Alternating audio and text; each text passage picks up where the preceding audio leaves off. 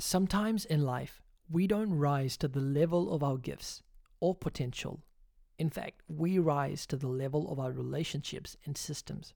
Your gifts, potential, brilliance are not enough to fulfill God's call on your life. In fact, you need right people and you need right relationships. David was a man after God's own heart, but he wouldn't have ascended his throne without the help of Jonathan. Relational alignments are critical to living the life God intends for you. It is said, if you want to go fast in life, go alone. But if you want to go far, go with people. But just not with any people, the right kind of people.